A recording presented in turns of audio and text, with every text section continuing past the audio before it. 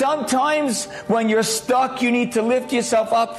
And sometimes you need to realize that being stuck and overcoming is the goal of the rut you're in.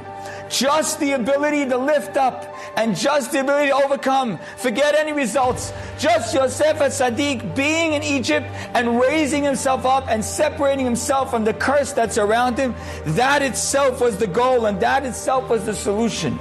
So the next time you find yourself stuck in this mentality, you need to not allow the mindset and the negativity to be like glue that pulls you down. You need to right away separate yourself from it.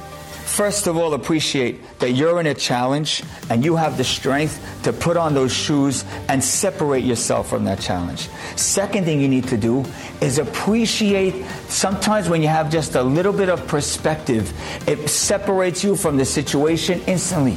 Those girls I was talking to, I was like, girls, there's nothing wrong.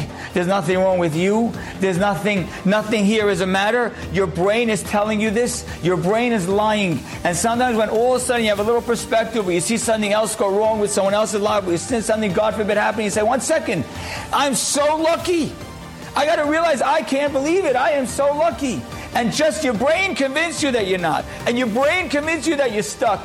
That man I told you about before, who's had 2021, 2022 was his worst year? I wish everybody as bad a year as he had. You get what I'm saying? But you just need perspective. You just need perspective to be able to see it the right way and lift yourself up properly.